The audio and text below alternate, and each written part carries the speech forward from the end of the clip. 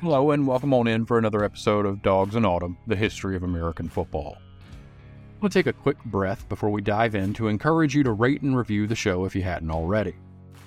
Also, check out my free Substack where I write about stuff simultaneously more broad and more niche than this show. My latest is called Field of Bad Dreams, and it's about the history of artificial turf in the NFL and how the turf monster might one day soon be a thing of the past. I'm happy to be here and of course very happy to have you here as well. As major college football continues to consolidate around the biggest programs with the most resources and grandest histories, a lot of things have fallen by the wayside of our collective memory. Not forgotten entirely, so much is left behind and just out of sight. Today we're talking about one of those things, the Big 8 Conference. The once proud home of Oklahoma, Nebraska, Colorado, Missouri, and most of the big programs of the American Plains, the Big 8 feels almost as though it never dissolved. Something that looks like a successor continues operation today is the Big 12 Conference, but despite the similarity of name and composition, the two conferences are distinct entities and in many respects probably couldn't be more different. But that's for later. The Big 8 was one of the oldest active conferences at the time of its dissolution. It was founded in 1907 by the universities of Kansas, Missouri, Nebraska, Washington University in St. Louis, and bizarrely the University of Iowa, who was also in the 10 at the time and would remain so, having left the Big 8 in 1911 without ever competing in Big 8 football. The early version of the Big 8 was called the Missouri Valley Intercollegiate Athletic Association, because branding wasn't yet a very well-developed art form, I guess, and by 1925 they would grow to include Iowa State, Drake University, who left, Nebraska, who left and came back, Oklahoma, who had to apply twice to get accepted, Kansas State, St. Louis, later left, Grinnell College, also left, and then Oklahoma State. But it wouldn't take long for trouble to start. Most of the trouble came from the usual suspects: travel distance, public school resources relative to private school resources, and the number of programs in the conference. In 1928, Oklahoma State, Grinnell, St. Louis, Washington University in St. Louis, and Drake were all left behind, and the remaining members of the Missouri Valley Intercollegiate Athletic Association broke away to form something the press came to call the Big Six. For ease of the listener, the members of this Big Six were Oklahoma, Nebraska, Missouri, Kansas State, and Iowa State. The problem was that regardless of what they wanted to call them, they already had a name they liked and they wanted to keep it. So they did. The six larger, wealthier programs took the MVIAA with them, for some reason.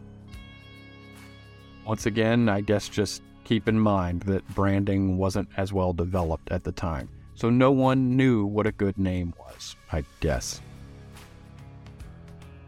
The smaller schools hated that, and they named their new conference the Missouri Valley Conference.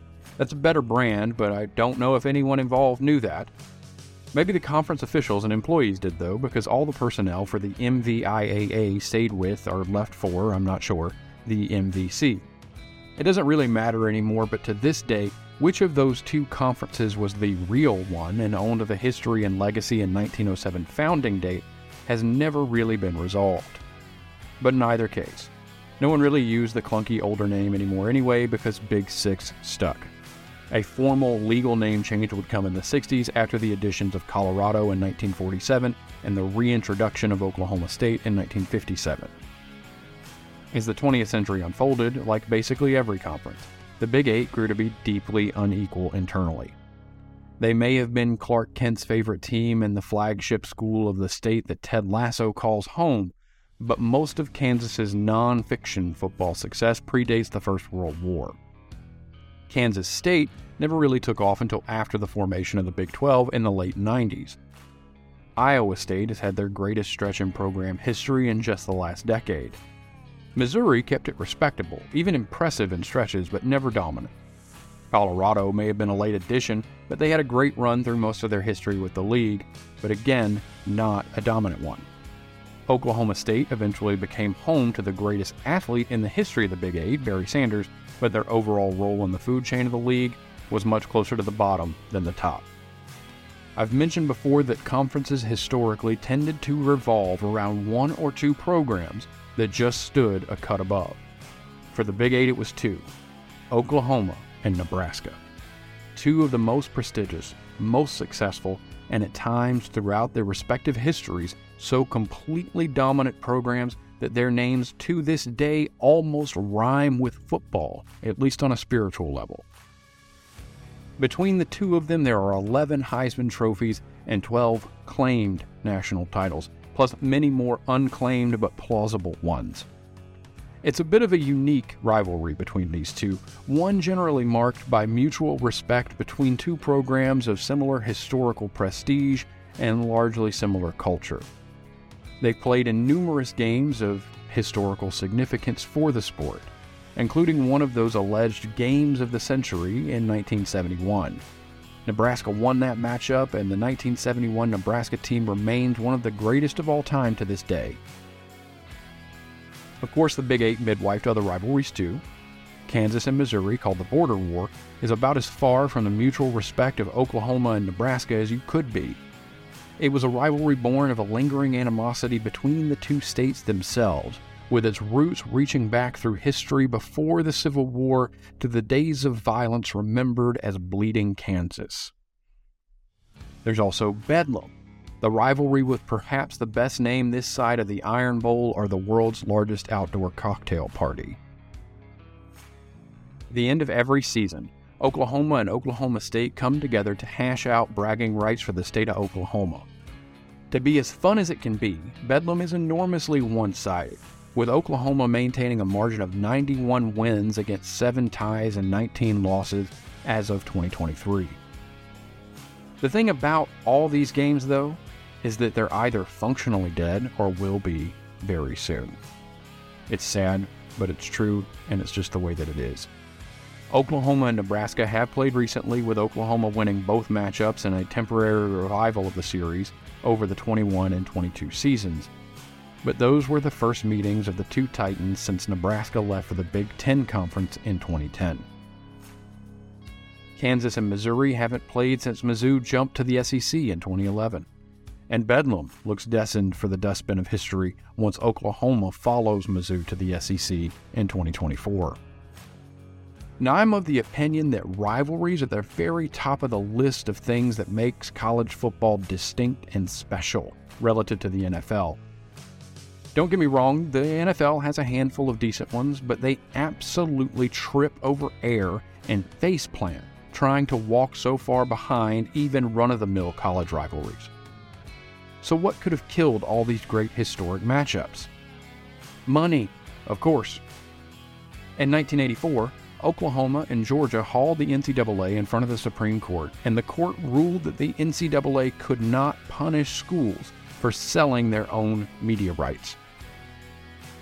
This had the effect of immediately removing major college football from the NCAA's list of assets. In other words, while the NCAA is responsible in large part for setting rules and enforcing them for all college athletics, they no longer control the money in major college football and haven't for almost 40 years.